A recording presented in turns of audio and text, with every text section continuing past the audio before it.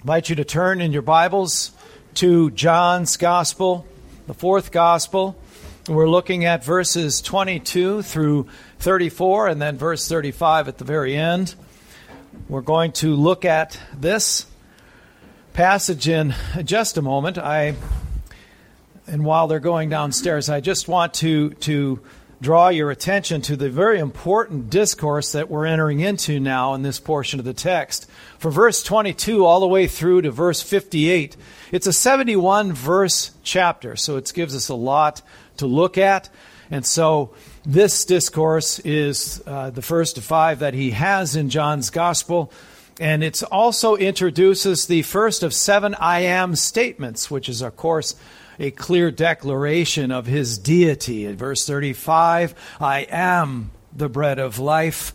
Whoever comes to me shall not hunger. Whoever believes in me shall never thirst.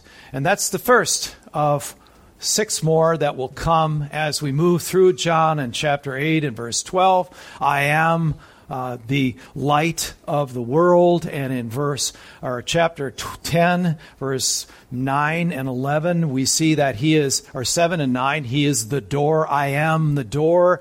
In verse 11 and 14 of chapter 10, I am the good shepherd. And then, of course, in chapter 11, I am the resurrection and the life. And then in chapter 14 and verse 6, we see, I am the way, the truth, and the life. And in verse 15, we see that he is the true vine, and the Father is the vine dresser. So the miracles, of course, are a demonstration of his deity. These discourses are actually a declaration of his deity. And then, as we see coming up, the resurrection itself, as we are celebrating it here this morning in communion, is the validation of his deity. It validates it all. What we've seen and demonstrated in the miracles that has sort of prefaced, if you will, the discourses that we've already covered, then we see the discourses themselves become his own personal, in his own words, declaration of his deity. And then they get upset.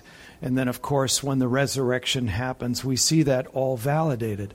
So these are important discourses that we're looking at. We want to give our careful attention to them. And I want to start by reminding of us an important statement that comes out of chapter 1 and verse 38. Jesus says this to all of his followers. This is something that I think is worthy of repeating. When John the Baptist was standing with 2 of his disciples, verse 35 of chapter 1, and he looked at Jesus as he walked by, and he said, "Behold the Lamb of God." The two disciples heard him say this, and they followed Jesus. That's verse 37. They followed Jesus, and I draw your attention to this, drew your attention to it when we were covering it earlier. Jesus turned and saw them following and said to them, one question. What was it? What are you seeking? And the reason I bring that up now is because we're finding out that a lot of his followers, we saw in verse 66 of our chapter, for instance, as we peeked ahead, that this doesn't end real well in terms of the number of conversions. It said many of his, disciples turned and walked away. This is mathetes in the Greek. This is a follower. These are those who had been following him in his ministry, listening to his teaching, claiming to be, as we would in our day, of course, Christians. And yet they turned away after he discloses his discourse. It's the words of Christ that will turn someone away. Someone who's considered a follower of Jesus Christ by virtue of their name and their church attendance and some conversion story or other. But there really is only one question that we need to consider that he lays out for us here. Right at the start, this is when he first shows up on the scene. He says, what are you seeking? That is an extremely deep question. I want you to consider the cost of following me. It's going to cost him what? His life. And we have to be ready for it to cost our life as well. So, yeah, that's a lot because it requires our whole life. given over to him. And so different people hear different things at different times, and they turn and they walk away. That's a question we all have to consider. So he's the same Jesus now as Hebrews 13 verse 8 says, Jesus the same what? Yesterday, today, and forever. So he's still asking that question. Why? Because he's still drawing disciples. He's still calling out to people to repent and to turn to him and to his cross to seek reconciliation for the propitiation of their sins. That hasn't stopped. Neither has this question. Consider it. Think about it, he would say. Remember in chapter 2 of John, as it ended there, very interesting. There it says, not mathetes, not disciple, but it says there were those, chapter 2, verse 23 through 25. Now, when he was in Jerusalem, so this was right after chapter 1, he was in Jerusalem, of course, for the Passover feast. Many believed in his name. Many believed in his name. Now watch what happens. When they saw the signs that he was doing. But Jesus, on his part, did not entrust himself to them because he knew all people. He knew what they were really after, regardless of what they called themselves. And he needed no one to bear witness about a man. Why? Because he himself knew what was in man. So here in John 8, verse 31, he says to the Jews believing there, those Jews were believing too, it said. So you can believe and not be saved. You understand that? Because even the demons believe. And what do? And rightly should they tremble. It's a fearful thing to fall in the hands of an angry God. I'd see that's a good bit of wisdom that those demons are showing. That they would at least acknowledge who he is. I know who you are. This are being cast out. You're the Son of God. They knew who he is. That didn't save them. Nor does it save the Jews who were believing. It doesn't mean because you're a mathete, because you're a follower of Jesus and you attend meetings weekly, or you can point to a tent meeting when you gave your life to Jesus. What are you actually seeking? So that's the question before us. And I think we have to look at that question and revisit it whenever we're about to enter into one of his discourses. This one, of course, is the bread of life. That he is the bread of life. Following him in the way that he intends does something transformational if we actually belong to him. It actually begins to make us like him. We follow him in this day because he's not here in bodily form, through his word and by his Spirit. And so following him, I came across a great statement from a Scottish theologian who actually just died in May. He was about, I think, 82 years old. Donald MacLeod, maybe some of you might have heard of him. If you want an excellent book on Christology, it's The Person of Christ by Donald MacLeod. So in there, listen to what he says. Now, the words are a little interesting for us. We'll have to stop and maybe unpack them.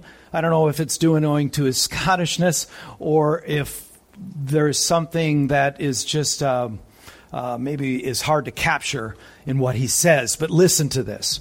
It's about following Christ in the way Christ intended.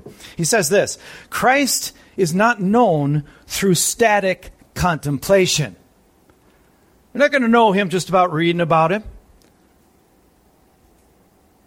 You'll know of him, but not in the way where you know about him, where you know him personally. In terms of communion. Not in static contemplation, and then he uses this word, cultic activity. Cultus in the Latin just means worship. So it's not in worship activity, it's that you get to know him. It's not in just thinking about him according to the word that you read. That's his point is this. He goes on, we know him only as we follow him. It's the only way you can know him.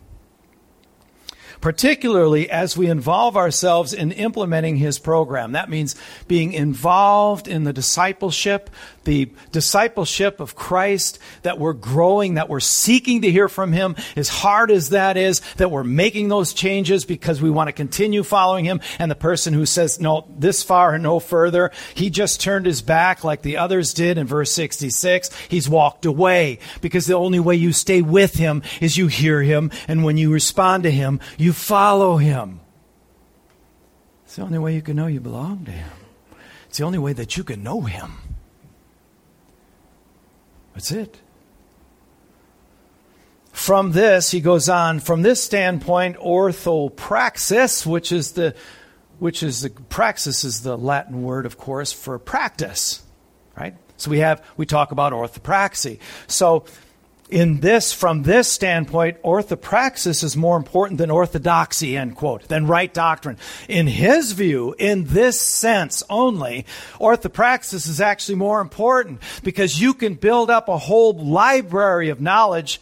You can fill your head with books. You've got blog spots. You guys are listening to sermons by the A-list Reformed preachers all day long. You can fill your head. That doesn't mean you know him.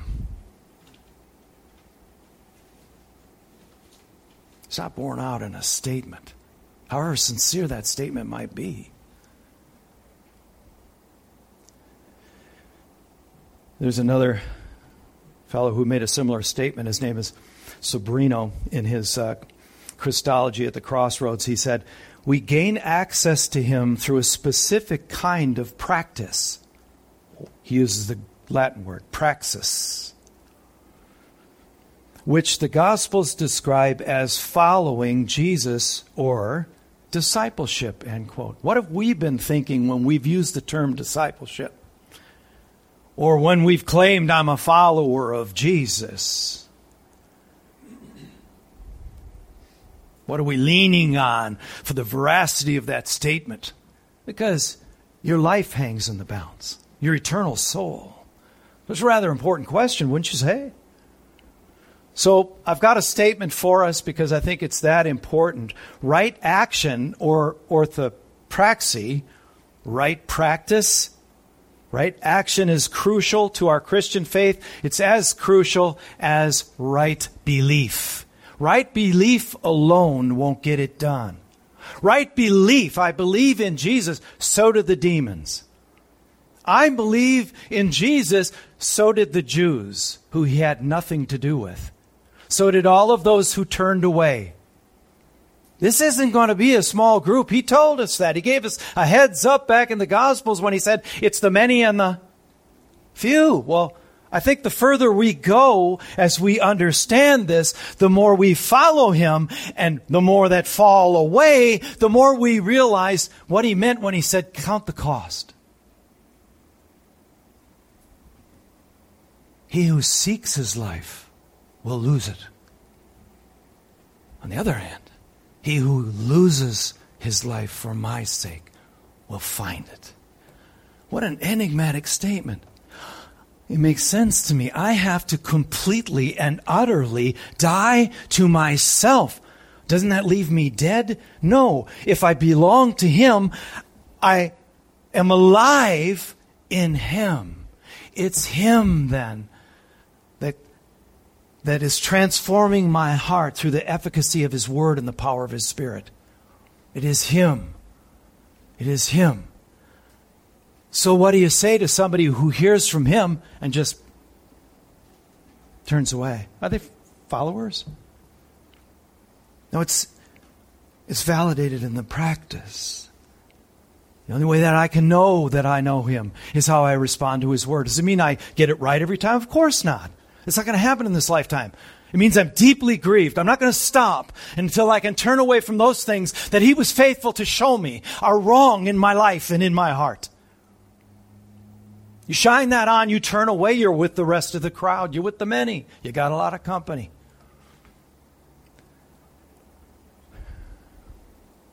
So in order to fully appreciate this Bread of Life discourse, we first have to understand three things. I'm going to go through the text, And then we're going to look at three things. Because this particular discourse is telling us that Jesus the Christ is our provision. He is the bread of life. That's what's meant by that statement. We need to come off of picturing some loaf of bread. That's symbolic. He is our ultimate, comprehensive, covering everything provision. And not just for physical food, but for everything that you long for, everything that you need to be reconciled, everything that you need to be whole, everything that you ever wanted to be content, everything that you've ever wanted for an identity so you're no longer confused, everything that you could ever want to be happy, to be holy, to be healthy in God's eyes. And the list could go on, couldn't it? That's what we're looking at. That's why I sensed the importance of therefore looking at, first of all, and this is going to be after the text, our provision in Christ. We're going to talk more about what that is from the Scriptures. Secondly, we're going to look at neglecting. What happens when we neglect our provision in Christ? And that leads to number 3, and this is tough. The pain that we suffer when we neglect the provision in Christ. This is just a prelude. This is an entrance into this discourse. And if we're going to get the full appreciation, the intention that God has for us in walking slowly through His Son's life and looking at Him and hearing Him tell us about the fact that I am, right there we should fall down. I am the bread of life. You are not only the bread of life, you are God, very God. You have all that I could ever ask or need. Let's look at the text. Verse 22. But before we do, let's pray. Father, thank you so much for these words. I thank you for the power unleashed through your Spirit and these words. Oh Lord, how desperately I need you, and how willingly would we come to you with ears ready to hear, hearts ready to receive all that you have to say to us, even as we heard in our prayer in the call to worship, O Lord. It resonates through this discourse. So may we now listen carefully as we take our mind's eye back to that day following the feeding of some 20,000 people. In Christ's name, may you be glorified. Amen. Verse 22. And on the next day, the crowd that remained on the other side, so this is after the feeding of 5,000 men, as it says, but it's with the women and children, as Matthew included, would put it somewhere either just south or even north of 20,000 people that he fed. Out of nothing, out of a handful of loaves and 2 fish. So this is the next day. So this means that this crowd was there overnight. They stayed overnight. They watched the disciples lead by boat. You'll remember Jesus made them, that's the language, made them get in the boat and leave, which shows you that there was some resistance there, but they went anyway. They're out on the sea. This is the next morning.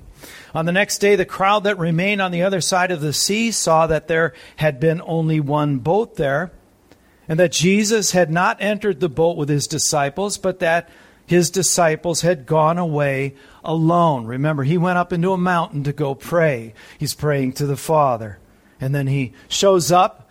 You remembered last week, he shows up when they're being tossed by a storm and a hard wind, rowing contrary, and he comes walking on the water. And that whole exchange happens. So this is in the morning when the boat landed and the people woke up, if you will, on the other shore where he was and said there was only one boat. Where is he? So there ends up being some boats there. There were other boats, verse 23, from Tiberias. That's to the west, straight across and down south and west on the Sea of Galilee from Bethsaida, where this feeding took place.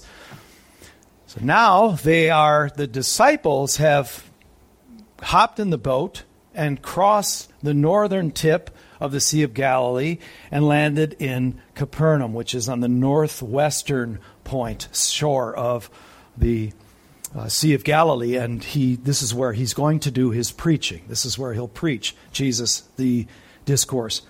So other boats from Tiberias came near the place where they had eaten the bread after the Lord had given thanks. Notice he brings that up again. Very, very important, the mentioning that he gave thanks, because this is the Father who provides these things. They're going to be confused here in a minute as we get to that portion in the text.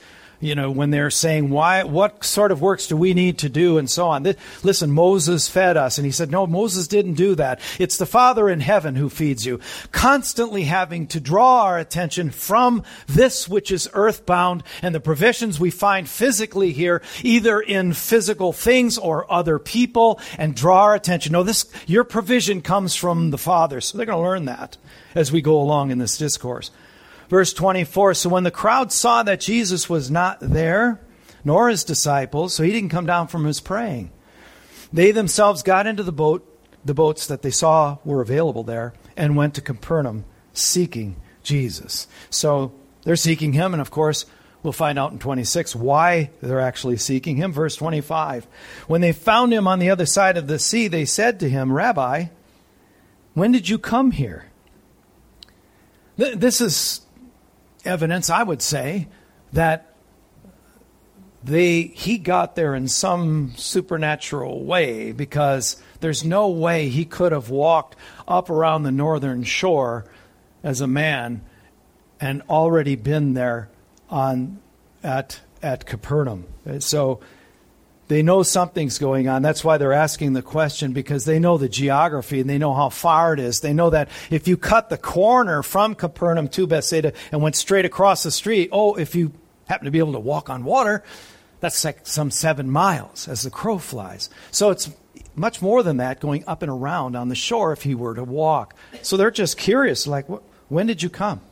How long have you been here? How did you get here? Verse 26, Jesus answered them, and when he starts with truly, truly, this is a propositional truth. This is an absolute truth from deity. You should pay attention. I say to you, you are seeking me not because you saw signs, but because you ate your fill of the loaves. You're seeking me not because you saw signs that indicated to you who I am as Messiah. That's not why you're following me. The other ones who said they followed him because of the signs he did, that was the show that he put on. That's why they were following him and ended up turning away. So we have little ability to understand what people's motives are. Very, very meager facility to be able to actually know what people's true motives are for why they say what they say about following Christ. He's able to do that, as I pointed out from chapter 2, 23 to 25. He's able to look into man. Man sees the outward appearance, right? 1 Samuel 16:7, but the Lord looks at the heart. So he's doing that. And he said, this is exactly why you're following me. You're following me because you got fed. You got fed physically. And that's not what I'm about, and you're about to find that out as the bread of life. So I think it's a grace and a mercy, don't you, that we can't read people's motives?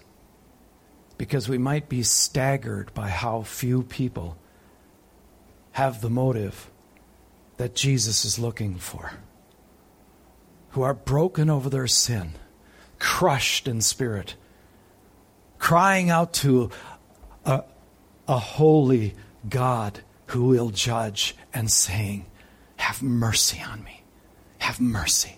And Messiah comes, they become aware, and the lights come on in blazing glory. Their hearts are regenerated. They're alive, and they can see him, and they follow him. Big difference. Perhaps we found out how few that few number is and how many the many number is. we get a little discouraged. Augustine remarked at how seldom it is actually when Jesus is sought for the sake of Jesus. Think hard on that question. Why actually are you calling yourself a follower of Jesus Christ? There's just too much at stake here not to do that. Too much. Verse 27. Do not labor, Jesus says, for the food that perishes, but for the food that endures to eternal life, which the Son of Man will give to you.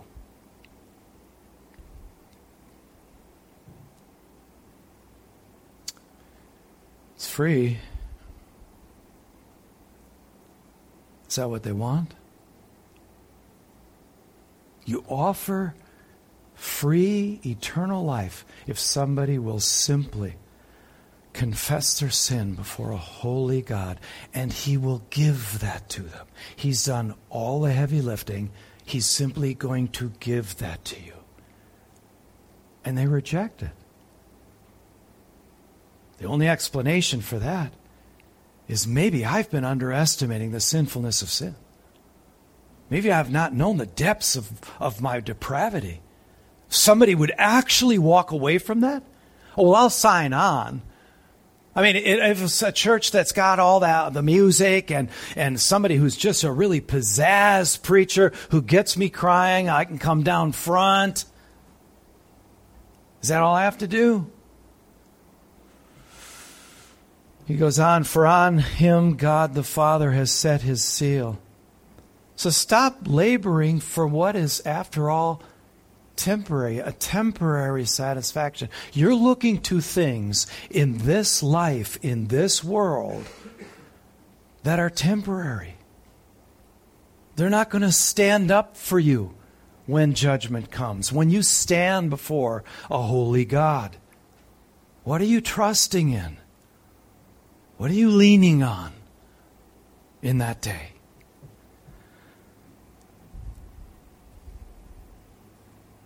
So these things that they're depending on are for their physical body, a body that's perishing. When in fact, their eternal soul is emaciated and wasting away. And He's offering free food for that. No, we want I'm hungry. I want the sandwich. No, we came for the music. This is an awesome place to come for the music, and it makes me feel good when I leave. Yeah, they tell me all the things that I like hearing about not only Jesus, but man, about myself. You know how much He loves me, and yeah, I get it.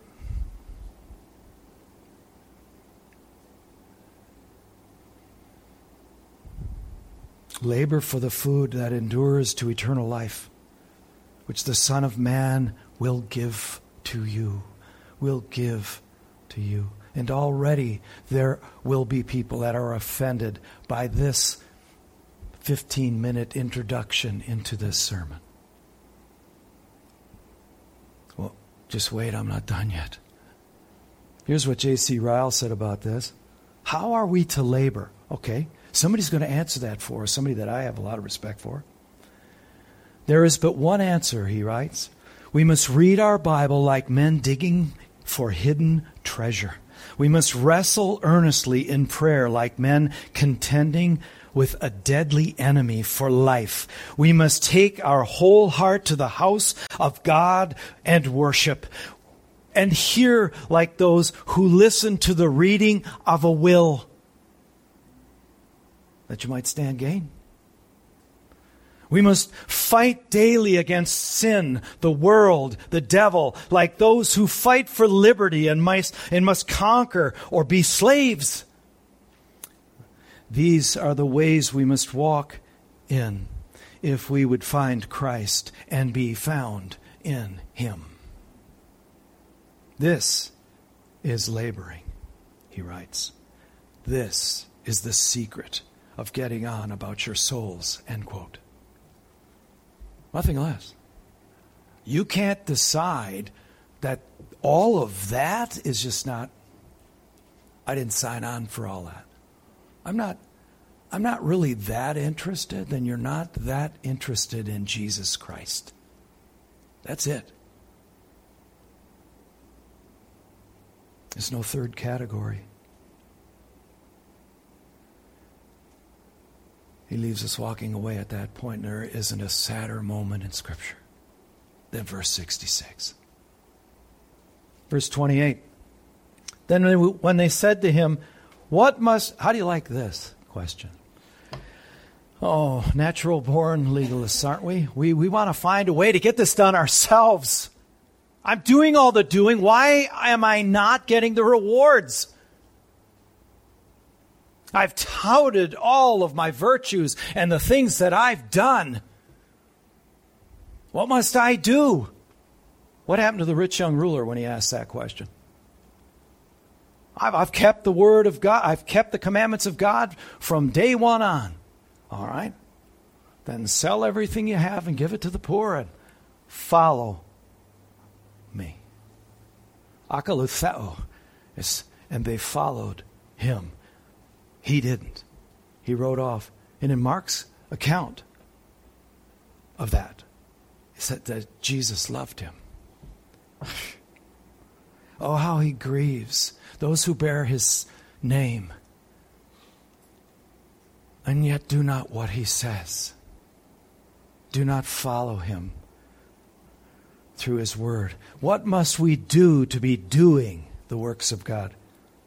There is no greater statement or concise statement of Catholic theology or soteriology than that one. Ex opere operato. Out of the working of my works, I get grace. Right?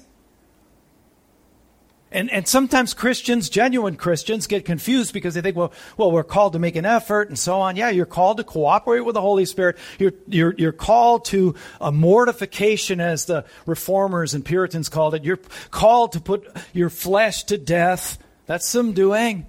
Yeah, well, who's getting that done? Who gave you the grace and the power to be able to do that? You? Me? I can tell you what I have the power to do apart from Christ. To destroy my life. I was pretty efficient at it, actually. Till he found me. He's given me the grace that he might grant repentance in my life. What kind of love is that for a dirtbag like me?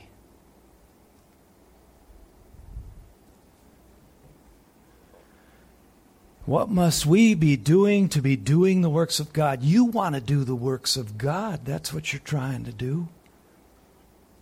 These people that walk away. Virtue signaling, people pleasing, approbation, lust. You're looking for your solace from your friends or your family or your job. You've poured your heart into them, and where will they be? Where will that job be? Where will that neighbor, that friend be when we stand before him? Christ and him alone, or nothing. Nothing to the cross I bring.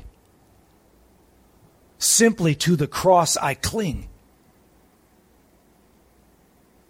Our good works are what, according to Isaiah? Filthy rags. All the merit that Paul compiled for himself as a Pharisee, he threw them on a dung heap. Skubalon in the Greek. It's nothing but waste. It's a stench in the Lord's nostrils. That's what it is. What must we be doing? This is automatic. This is instinctive for us. Just, we are out of the womb legalists. They want to take their works and their goodness to get them to heaven. Did I miss any of that? That's the question of the rich young ruler, isn't it? So what did I miss? I did all this other stuff better than anybody else I know. What else did I miss? That's what they're asking. What do I need to do?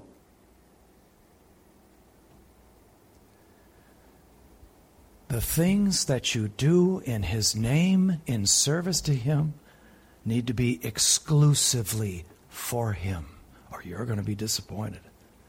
You do that for the approbation of man, for man's pleasure, man's pleasing, man's attaboys, patting on the back. Look what you're doing. And you know how you know that you've crossed that line into the wrong motive for doing those things? If you're irritated because nobody's noticed you serving in this capacity. You're irritated or you're aggravated because nobody else helps you to do that thing. Wrong motive, my friends. Wrong motive. We should be so captivated by Him, so enamored, so in love, so adoring of Him. I can't wait for Him to show me some way with all of the lack of talent and lack of ability I have, that He might be able to use me for one thing. Just let me know. I'm not going to blast it out of a megaphone. I'm going to go and I want to do it, and I hope nobody's there. Or you've had your reward. We keep dropping our gaze. We keep dropping our motives. We keep looking to people and places and things on this earth for our provision, for our solace, our peace, our contentment.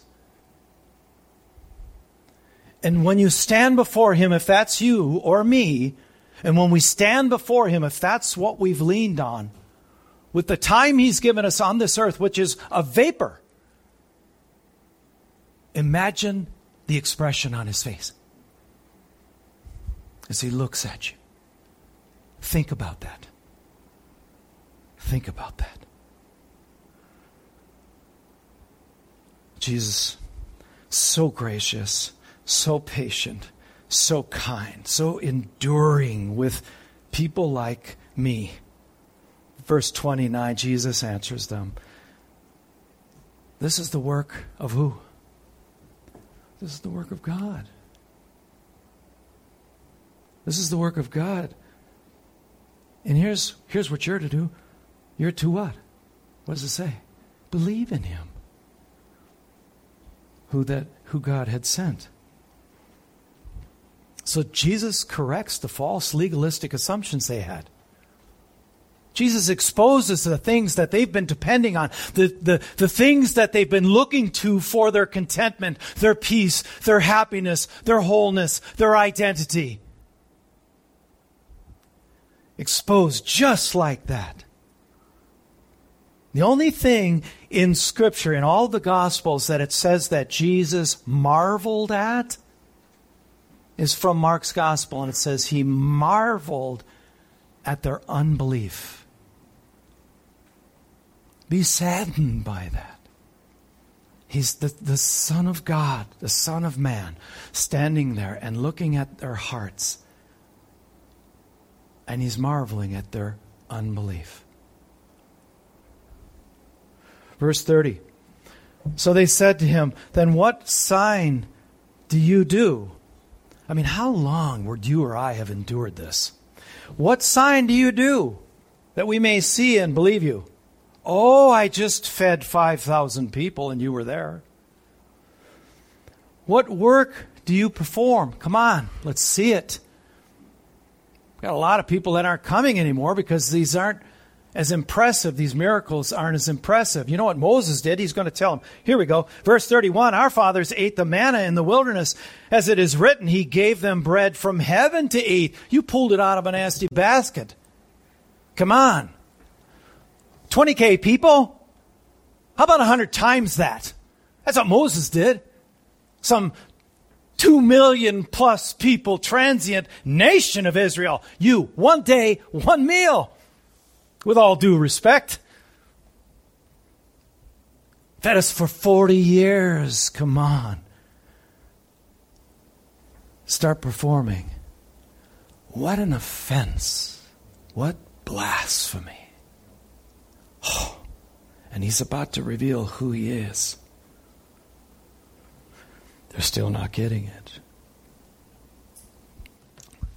Faith This belief is not a work that he's calling them to here. You must believe. Because you're given your faith. Ephesians 2, verse 8. It is by grace that you are saved through faith, and that, what? Not of yourselves, not of works. It is a gift of God, or we would boast. You've been given all these things. That's what he just said, right? He came to give this to us. I came to give you all of it. And you would not. Our fathers ate the manna in the wilderness. As it is written, he gave them bread from heaven.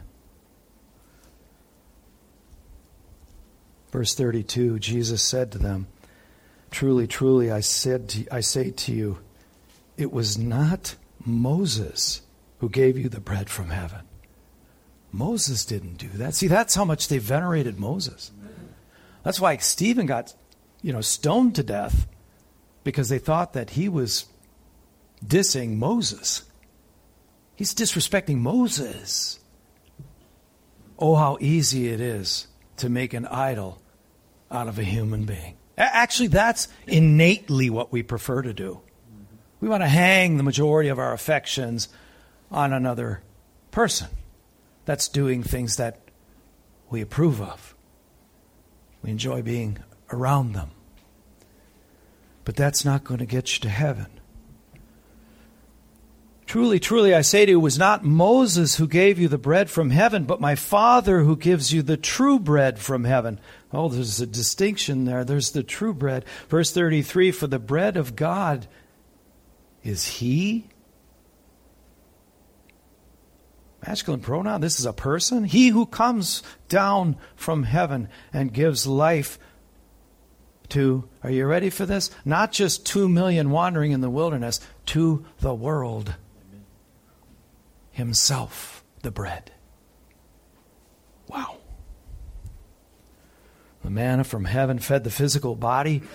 Temporarily, the bread of life gives life, grants life eternally. Big difference. And this offered to the entire world. Verse 34, they said to him, Sir, give us this bread. Does that remind you of anybody? Let me read something to you. You'll know immediately when I start reading. See if it doesn't sound similar to this.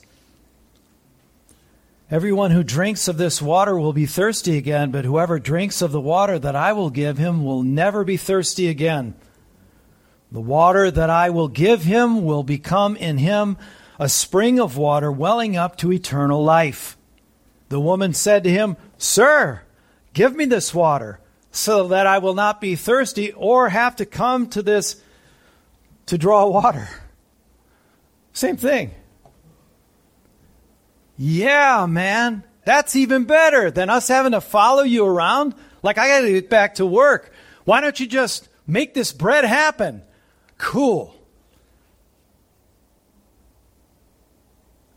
Saying that to the bread of life, the Son of God, Jesus Christ, who will be shortly giving his life so that you might partake of his body. As a matter of fact, remember what he told Peter? John 13, if you don't partake of me, you have no part in me. Amazing. Sir, give us this bread always. Verse 35, here it is. Jesus said to them, I am the bread of life. Whoever comes to me shall not hunger, and whoever believes in me shall never thirst. Another reminder to chapter 4 on the Samaritan woman. You'll never be thirsty again.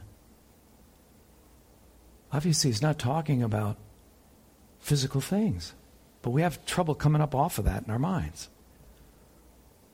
They were totally thinking, like the woman at the well, that we're talking about physical stuff. So I'll have bread. From now on, I hear there's a woman in Samaria, and she's going to get water from now on. We're good. That was a main staple of the Jewish diet. That's why this is extremely significant. This meant life. This meant sustenance.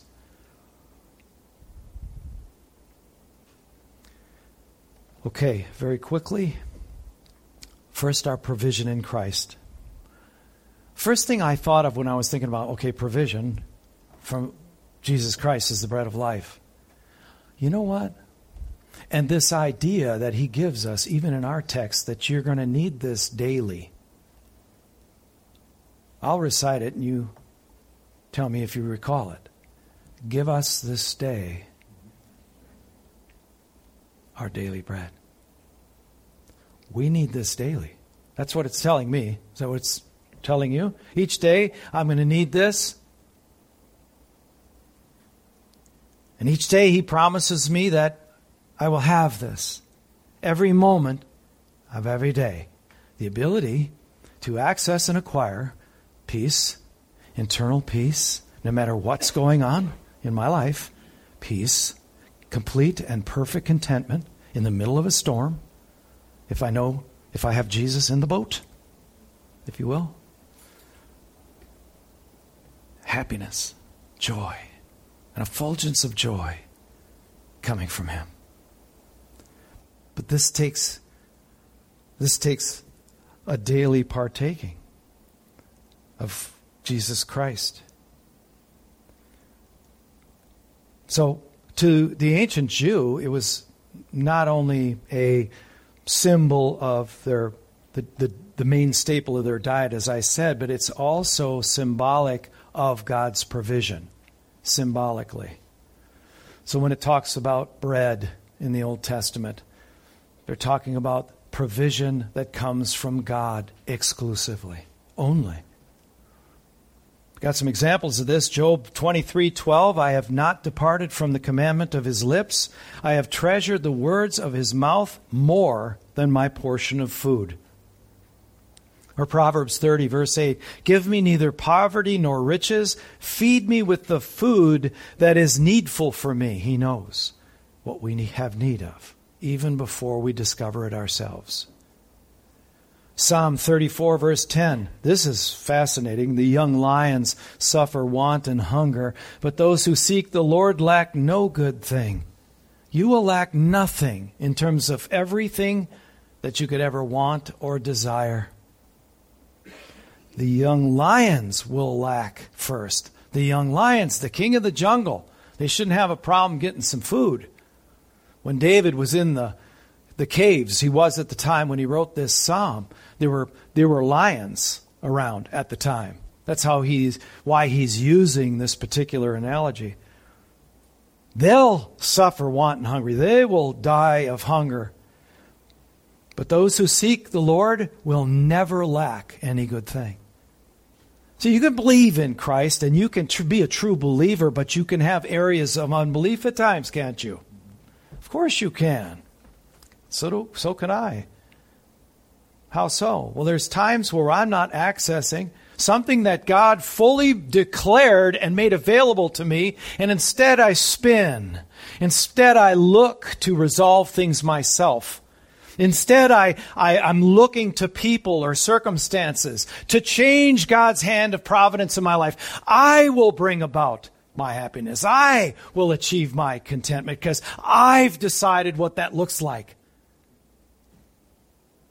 You suffer from unbelief. You don't believe. Either that, or if you believe that he could give you all those things, then you're just rejecting him. It's a trust issue. So this verse has two things in it. It has humans struggling for provisions that fail. And it also has humans seeking the Lord's provision that satisfies. That's the contrast. You're spinning, toiling, fighting, struggling, wrestling, agonizing. Is on you. Is on me. He's given you everything that you need. The bottom line is we don't want to repent of that. The bottom line is we want to run our own life. We're that egocentric, that arrogant, I'm going to fix this. I'm going to make this right. And if you're involved and you're doing something that's aggravating my life, I will show you how wrong you are before I'll be broken over the situation and throw myself at the mercy of Jesus Christ and beg for Him for relief. We exhaust ourselves in this. One writer said, the men whose lives are one long fight to appropriate to themselves more and more of outward good are living a kind of life that is more suitable for beasts than men. End quote. It's true, isn't it? Yeah. You're acting more like an animal. Survival of the fittest. You're making Darwin's point at that if that's what you're doing.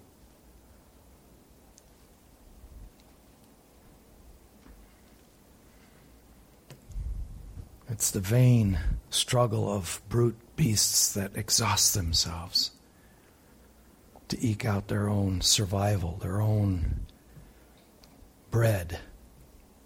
They fight. Fighting really for us for things that the Lord freely gives. But we're that stubborn. We're that prideful. And we need to own that. We weary ourselves needlessly, striving after the things that the Lord can easily, readily fulfill. But we don't want to do it His way. That's what it must be. That's why I'm resisting this. But my life's getting harder and harder. Why can't this work out? Logically, rationally, biblically. This just isn't right. And He lets us spin and toil and wear ourselves down like the group of men and boys outside the door of Lot's house when the angels were there and they were there to know them. He struck them blind and they continued to weary themselves to find the door. Jeremiah makes the same point. Men weary themselves in their sin. Instead of turning to the cross of Jesus Christ and being relieved. No, that would take humility. That would take brokenness. That would be saying, and this is what's hard for us. It was hard for the Fonzie. I was wrong. Right? I was wrong. I'm out of gas now. That's right. He put you there. He let you run yourself dry. Because now He can do something with you. Because when you are, who's with me? Weak, then He is. Strong. There you go. There you go. I call it whacking me on the kneecaps with His nightstick. That's what He had to do with me. Whack, whack, whack. It hurt. It was painful. I'm struggling. I'm staggering. But as a man bloodied but unbowed, I'll get this done. I'll make this happen. It's the right thing after all. This should be happening for me right now. Why isn't it? Bloodied but unbowed. That's us. That was me anyway. What do I mean was? She's nodding up here, just so you know.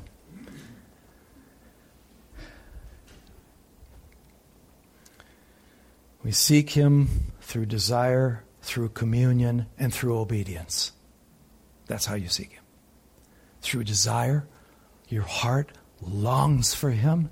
Through communion, I'm going to be just like that statement I read earlier. I'm going to be digging deep into this Word because I need to hear from Him. Every day, it's a daily bread. Amen. And obedience. I come up off of that and I do what He says as He checks my heart. I yield myself to Him. No sincere effort to seek God for the things that you need ever ends in vain. Never. It never does. The truth is, we have as much of God's provision as we seek. Think about it. Some things we just don't intend to seek. If we lack any good thing then, in other words, it's because you haven't sought God for it. You're still doing it your way. McLaren said this, "For God is everything to us, and everything else is nothing. And it is the presence of God in anything that makes it truly able to satisfy our desires. Human love, sweet and precious, dearest and best of all earthly possessions as it is, fails to fill a heart unless the love grasps God as well as the beloved creature." And so with regard to all other things,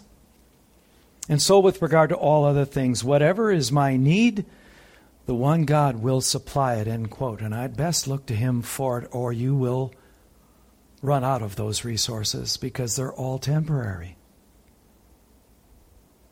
They're all temporary.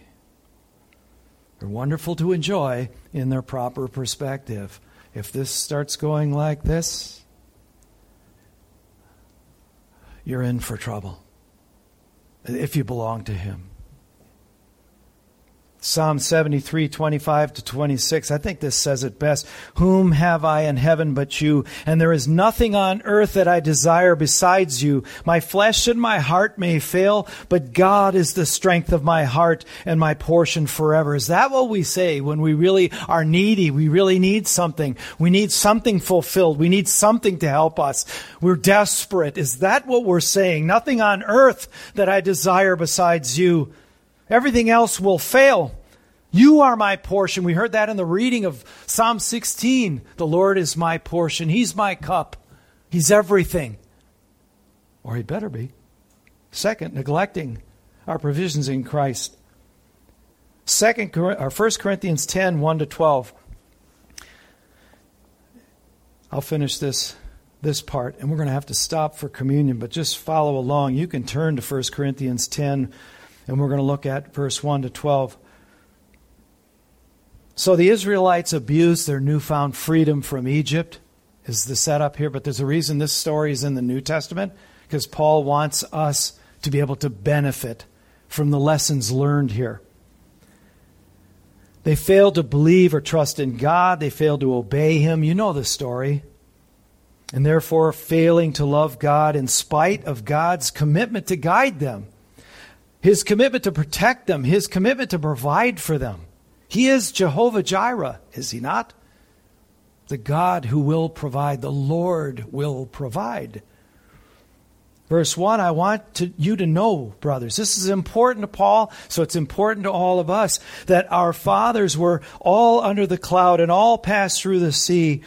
And all were baptized into Moses in the cloud and in the sea, and all ate the same spiritual food, and all drank the same spiritual drink.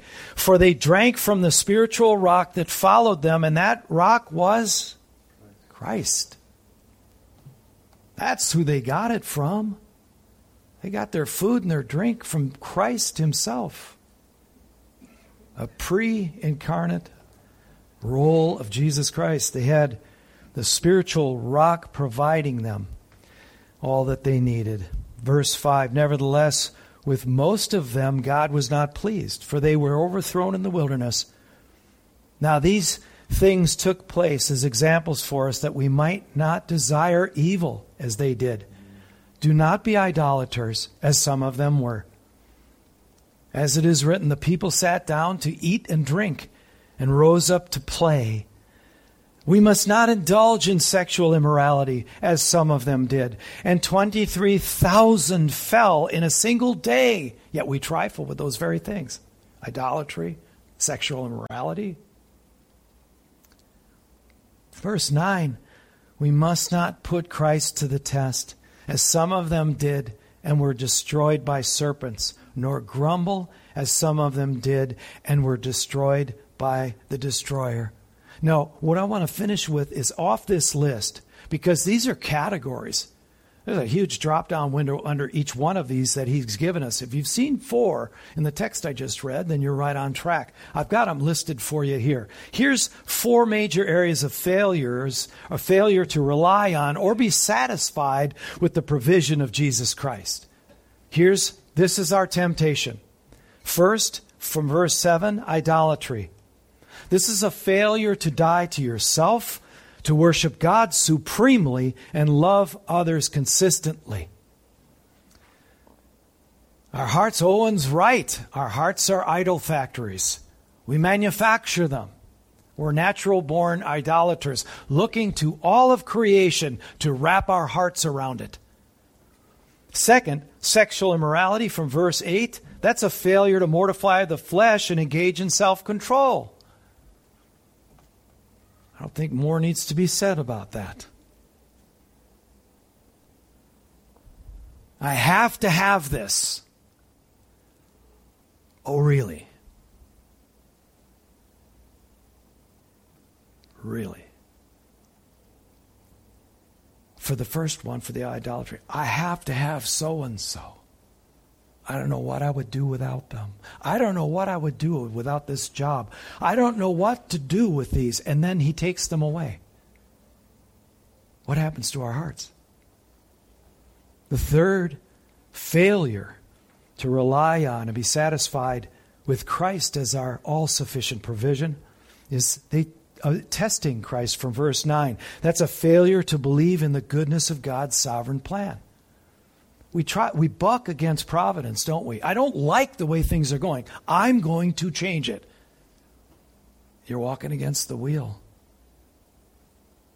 Like he asked Paul on the road to Damascus, you're kicking against the goads, sharpened sticks that poke cattle to get it moving. You're kicking against that. How does it feel? 4, grumbling. Because of all of these things, they were grumbling. Verse 10. That's a failure to be content with what you have providentially in Christ. You mean the suffering I'm going through?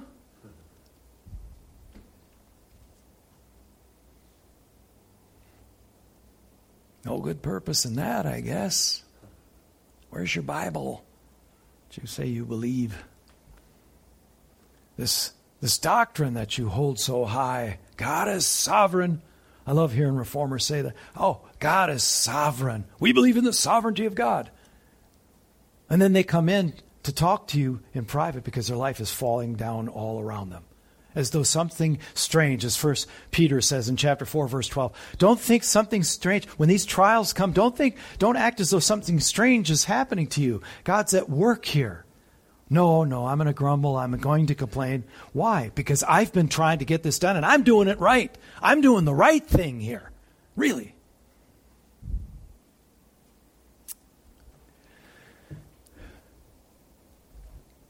Verse 11. We need to wrap up. Verse 11 and 12 of 1 Corinthians 10. Now these things happened to them as an example, but they were written down for our instruction, on whom the end of the ages has come. Therefore, let anyone who thinks that he stands take heed lest he fall, because he will continue to knock on your kneecaps, because he loves you enough to do that. But we make our lives hard. He doesn't. He doesn't. We let these things happen in our lives as they did. And yet here stands Jesus next to his blood-stained cross with all of the provision you could ever want or need. Anything, everything you could ever want or need, you find in him. He's bidding us simply to come, isn't he? You just need to come. You just need to submit yourself. But as it turns out, that's a tall order, because that takes a bone-crushing death blow to my pride. Yeah, I'm not going to take you and me as a shared God position kind of a deal.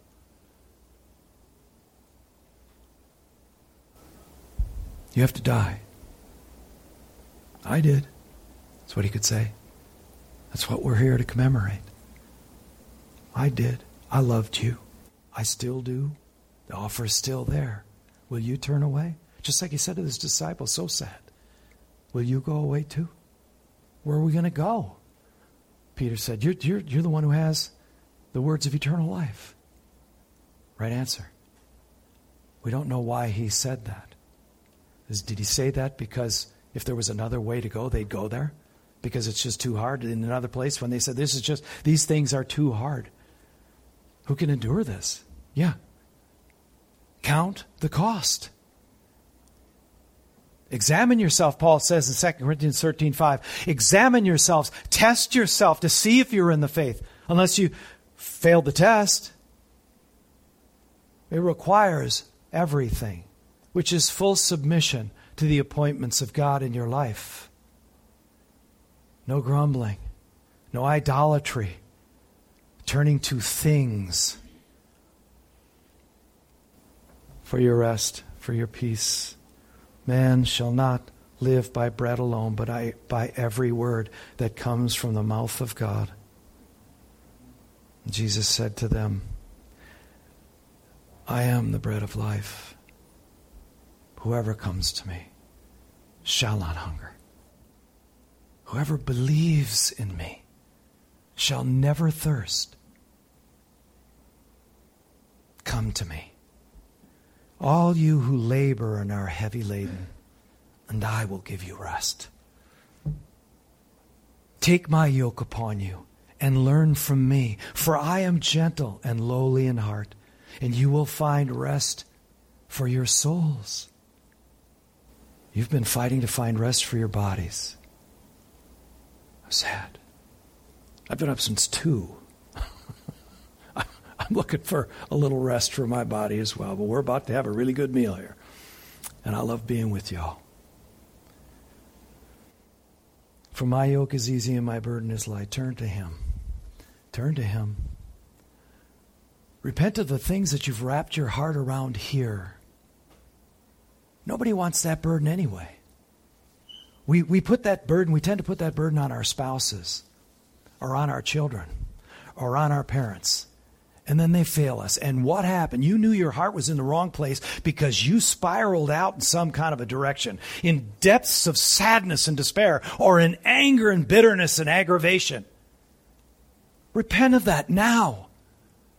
Find the peace that there is in Christ, in him alone. He is the bread of life. He has everything you could ever need and want if you would simply come. What will it take for us to come?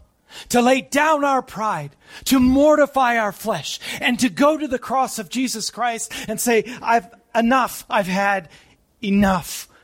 You're all I want, all I ever need. I have no use for this place, or its entertainments, or its recreations. I want Christ and him crucified. I want to be forgiven. I want to be free and set free of the burden of the sin that bears down on me. I want to be free from the circumstances so easily aggravate and irritate. Oh Christ, come to me. Lift it off of me. Take me. I give you all of me, not part. Take all. Is that you? It better be. Because a lot is at stake. Let's pray. Father, help us. We're weak, but you are strong. You allow us to make ourselves weak. We are responsible for our own pathetic condition, but then you show up and you are strong. Be glorified, O Lord. Before we would take of these elements, the body and blood of our Lord Jesus Christ, symbolically, that we would consume this bread of life, that we would drink the cup of his blood, which would say, we willingly lose our life for his sake, that we might find it.